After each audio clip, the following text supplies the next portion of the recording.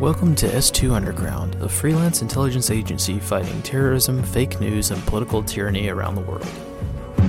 I'm the trouble starter, pumpkin instigator.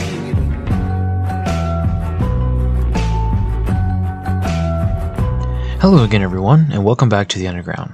When events occur, such as the one that occurred yesterday, everyone with a platform and a book to sell gets on social media or whatever platform they have and they put their opinions out there. So whenever an event happens, we really don't like to talk about it immediately afterwards simply because we don't want to look like just another loon on the internet with an opinion. But since we've gotten a couple of hundred DMs asking for our thoughts on things, we thought it was our duty to answer. And since this is kind of a time-sensitive thing, we thought we'd push it out as quickly as possible once again. So today we're going to talk about the events of yesterday and provide our thoughts, which hopefully will be thought-provoking for some. Anytime we provide our opinion on something, it's certainly not to solidify our viewer base. It's also not to anger any group or person or people. It's not to be edgy or anything like that. It's really just to encourage people to think, hey, I didn't think of that.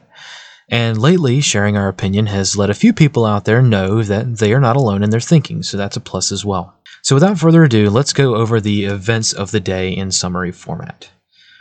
Early in the morning yesterday, January 6, 2021, protesters, mostly conservative, arrived and began staging in the vicinity of the National Mall. Demonstrations began really in earnest around midday, with most people showing up around then, and they turned really sort of destructive / violent around 1400 when demonstrators massed outside the U.S. Capitol. At around that time, hundreds of demonstrators became rioters and physically began assaulting law enforcement as well as breaking glass windows and the doors into the Capitol building. At this time, the Vice President of the United States was located in the Senate chambers and, along with Senate and House members, was evacuated via underground tunnels to a safe location, which is most likely the White House. The members of Congress that weren't quite important enough to warrant an emergency egress were urged to put on emergency egress gas masks, which were pre-staged under their seats, and shelter in place. These members were evacuated after the senior politicians and the Vice President. At approximately 1500, the U.S. Capitol exterior was breached, and demonstrators as well as violent rioters entered into the U.S. Capitol.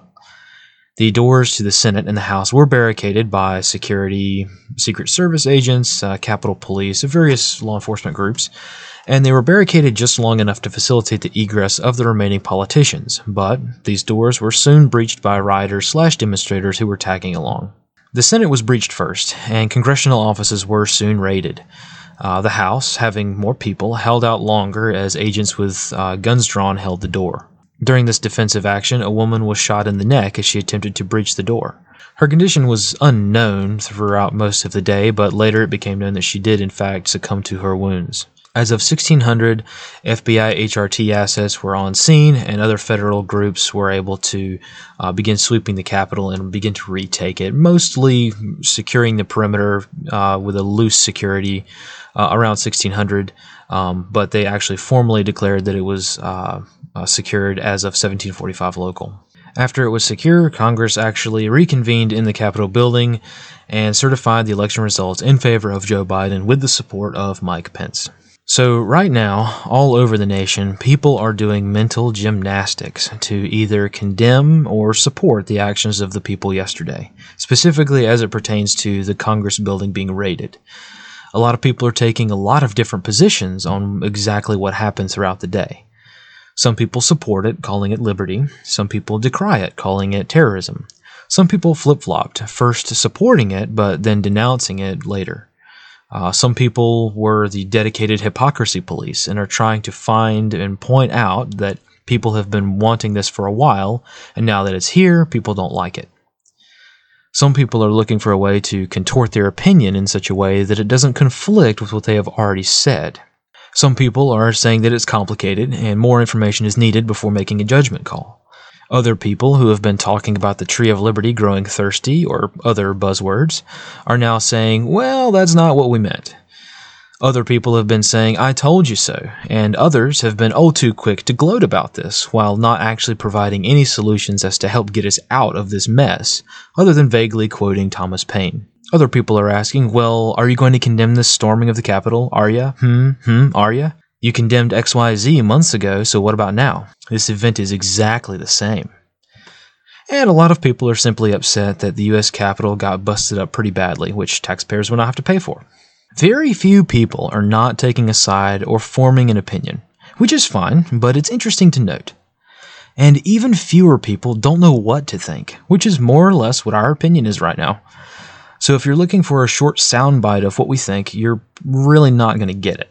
What we can be somewhat sure of is that what we saw at the Capitol yesterday was vexing, to be certain. We can, of course, generally say that violence should always be a last resort, and we believe that. And, even then, the use of violence is not something to be glorified or cheered on, right? But something that should be viewed as truly unfortunate. And we saw a whole lot of people cheering on what was going on yesterday, which I guess people have the right to do, but we were certainly not joyful at all with what happened yesterday. So there's that, seeing people cheering, on all sides, really, for what happened yesterday and what that meant for America. Well, that was really in poor taste, we think. And one of the things we are not going to do is conduct mental gymnastics to get around the idea of what else are we the people supposed to do when our government oppresses us, our representatives no longer represent us, and our courts won't hear our complaints? What exactly are we the people left with? Our founding documents were quite clear on this matter. But putting those ideas into place is a lot easier said than done. Also, we have been conditioned to speak in hushed tones about what our founding documents say about things like tyranny and oppression and persecution. We have been conditioned to treat the statements in our original founding documents as crimes. Let me say that one more time. We have been conditioned to treat the statements in our original founding documents as crimes. We have been taught to never talk about that because it happened a long time ago, and people nowadays with their iPhones and Netflix cannot imagine what a total war in one's homeland would even look like. Humanity has had a time of relative peace, and we have forgotten that conflict is in fact the norm. Now here's the deal. We do not have the time to wax poetically about the philosophy of government or of governance itself. We do not have the time, nor even the capability to really do anything but put out our content to people that may be useful. Content in a sea of content. But one specific event that took place yesterday was truly and utterly terrifying for us here. And it all revolves around the concept that if there ever were to be a military coup in the United States, the actions taken by those people that surrounded the commander-in-chief were exactly what that would look like. That is a real danger, and it may not be what most people are concerned about, but it sure as hell scared us big time. For a period of time, we, the American people, did not know if the commander-in-chief was dead or alive. We did not know, and still cannot be totally sure of, who is the commander-in-chief. Think about it.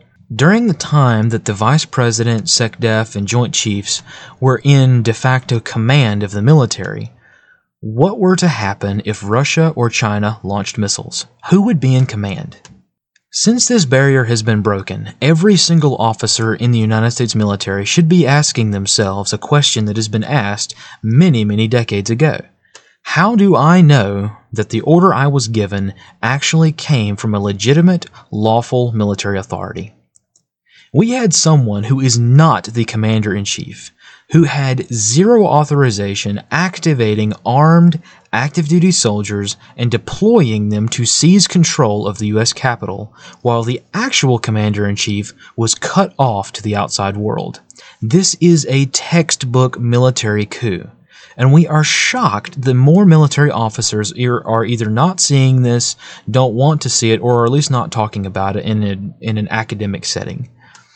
So please, we are definitely asking anyone to please help us figure out ways that this action isn't military coup-esque material, and that our concerns are unfounded. Please help us with this, because all of us around here are asking the same question. How do we know if orders from higher command are lawful? How do we know that the commander-in-chief is actually the commander-in-chief and not a Secret Service agent or a general who took him out of the equation and is impersonating him? This is a question that goes back as far as JFK, and since he posed the question, the defense industry and the military hasn't really had a super solid answer to this. Now, there are ways to authenticate things and make sure message traffic is authentic and things like that. There are ways to do that, right? This is not something that's totally new. It's a concept that's been around, like I said, for decades now. But here's the deal. Yesterday, we as freaking intelligence analysts were not entirely sold on who was in charge of the military. And that's the first time this has happened for us. This is not something that we've ever dealt with before. And since that's the case, we have to wonder, what were other nations thinking as well? Look, we all here, even when Trump was elected, we were operating under the impression that Trump is probably going to fight tooth and nail not to leave if he ever were to lose re-election. We were thinking this in 2016. But here's the morbidly ironic part. This banana republic stuff is not coming from the President of the United States. It's coming from politicians, military leadership, private companies, and even the Vice President. That part we honestly never guessed would happen. We did not think that we would have a situation that is, if it's not a technical military coup, it's reminiscent of one for a 2-week period before Inauguration Day. And as far as the paperwork goes, it does not matter if the DoD can come up with some flappy excuse that what they did by deploying troops in DC was technically illegal, like they did on Twitter.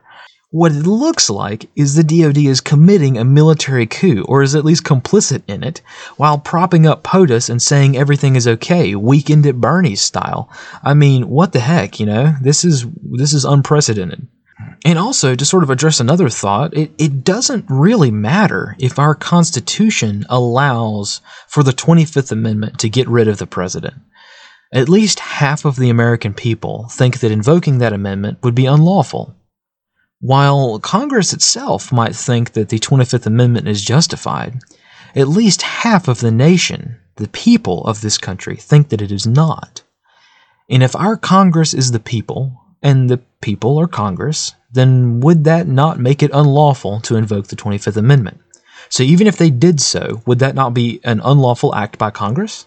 Somebody sent us a message that this whole thing was very reminiscent of the plot to the movie Crimson Tide, and right now it sure sounds about right.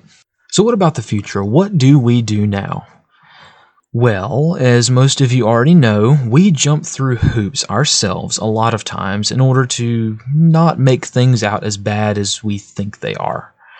For most of the stuff we cover, it is impossible to convey a sense of urgency without being just as, negative as heck. I mean, this sells content better than anything, but we hate to be lumped into the same category as those who are claiming that the world is ending, right? And on the other hand, we refuse to lay down and say that everything's all right. So here's what we think we should all be concerned with in the next, say, 2 weeks to a month. First one is not having a military chain of command. As we mentioned before, this is one of the most serious things that can happen to a country over history. And right now, from our perspective, we have never been closer to an actual military coup in our lifetimes. Like it or not, Donald J. Trump is still the Commander-in-Chief of the United States Armed Forces until January 20th. We're not talking about jumping the gun a few hours early and moving some tanks around in a surplus lot before the technical inauguration occurs. We're talking a couple of weeks where no one on Earth, not any American, nor any missileer in a silo in Kansas, or a commander of a ballistic missile submarine can be 100% certain who is really in charge. Now, I'm sure in the coming days, the Pentagon, the SecDef, and the Vice President, and Congress, and whoever will probably find some ancient defense plan paperwork that proves that they technically have the ability to do what they've done, as I think they already have done on Twitter. But here's the thing. We aren't buying it.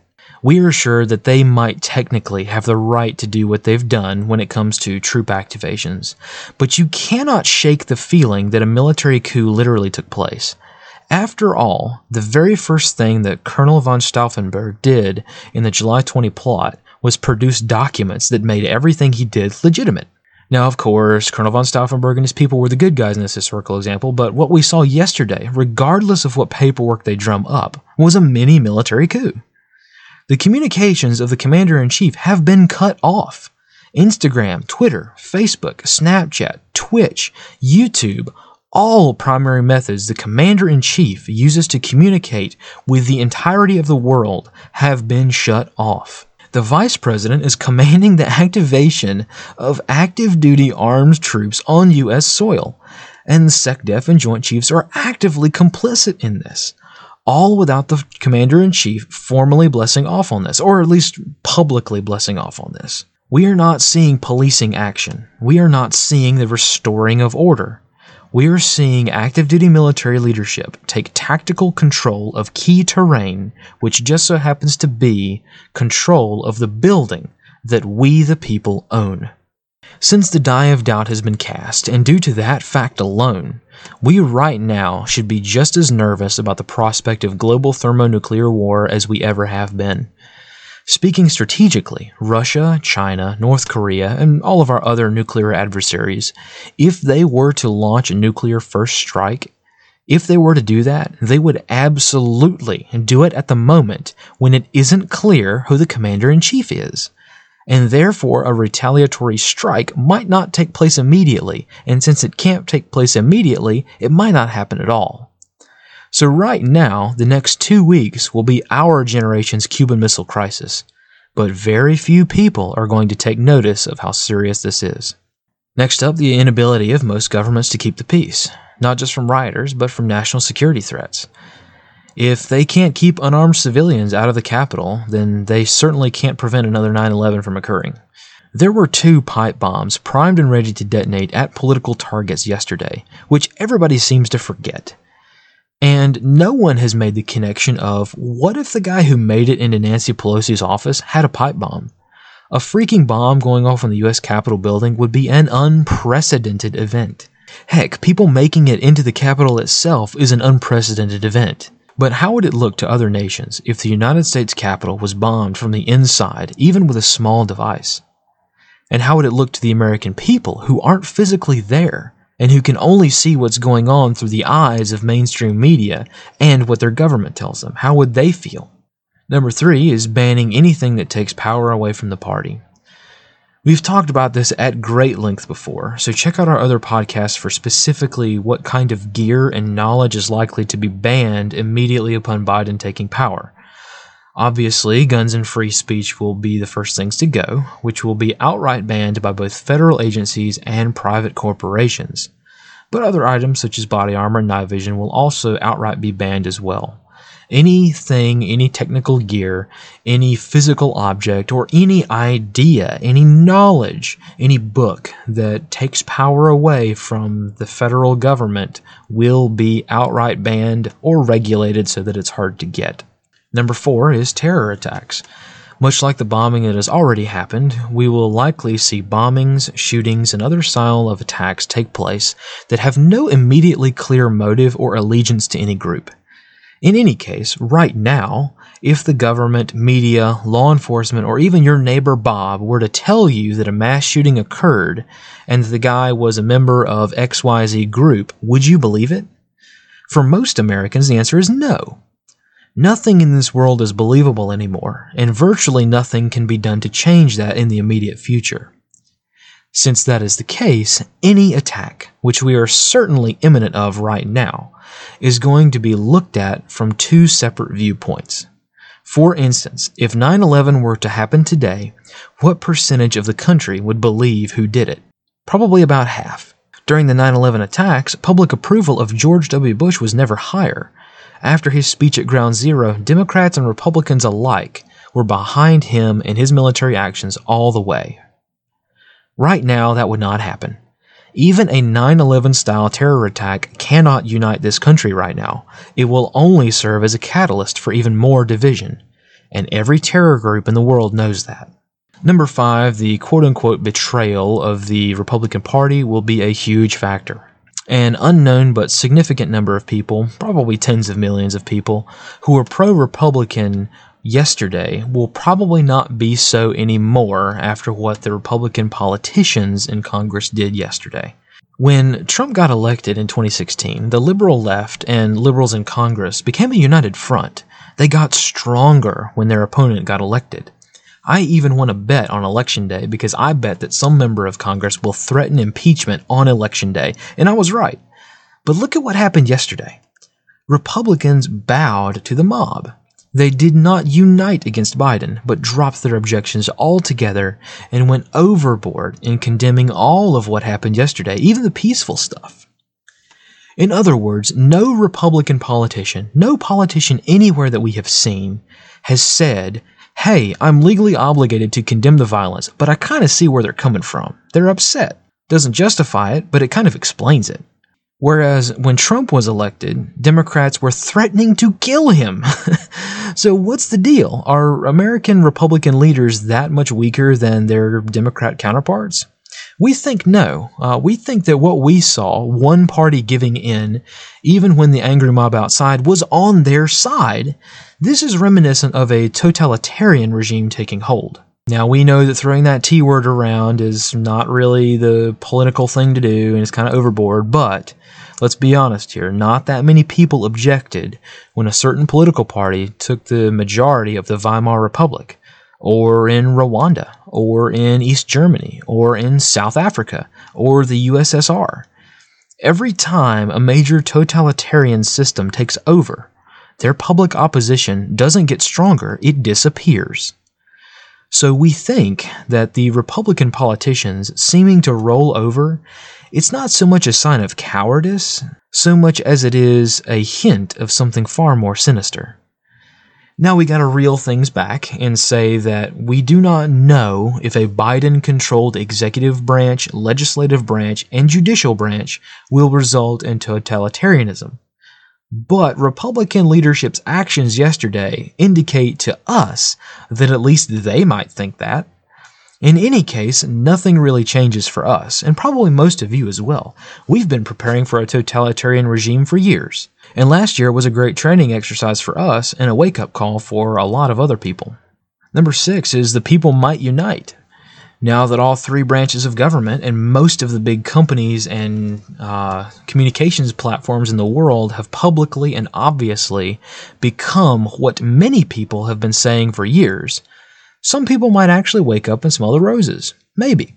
Either way, we aren't counting on the American people to do the right thing and realize what's going on, but we do think it is likely that since now there is a united front, people don't have to choose between liking Trump but hating, say, the ATF. And now there's at least one concentrated adversary for at least half of America.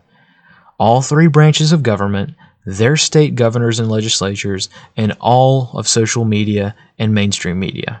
Now, at least half of America has the opportunity to get on the same page with the United Front. And finally, alternative infrastructure will take hold now more than ever. Everything from social media to food supply routes will change. Here's the thing about totalitarianism.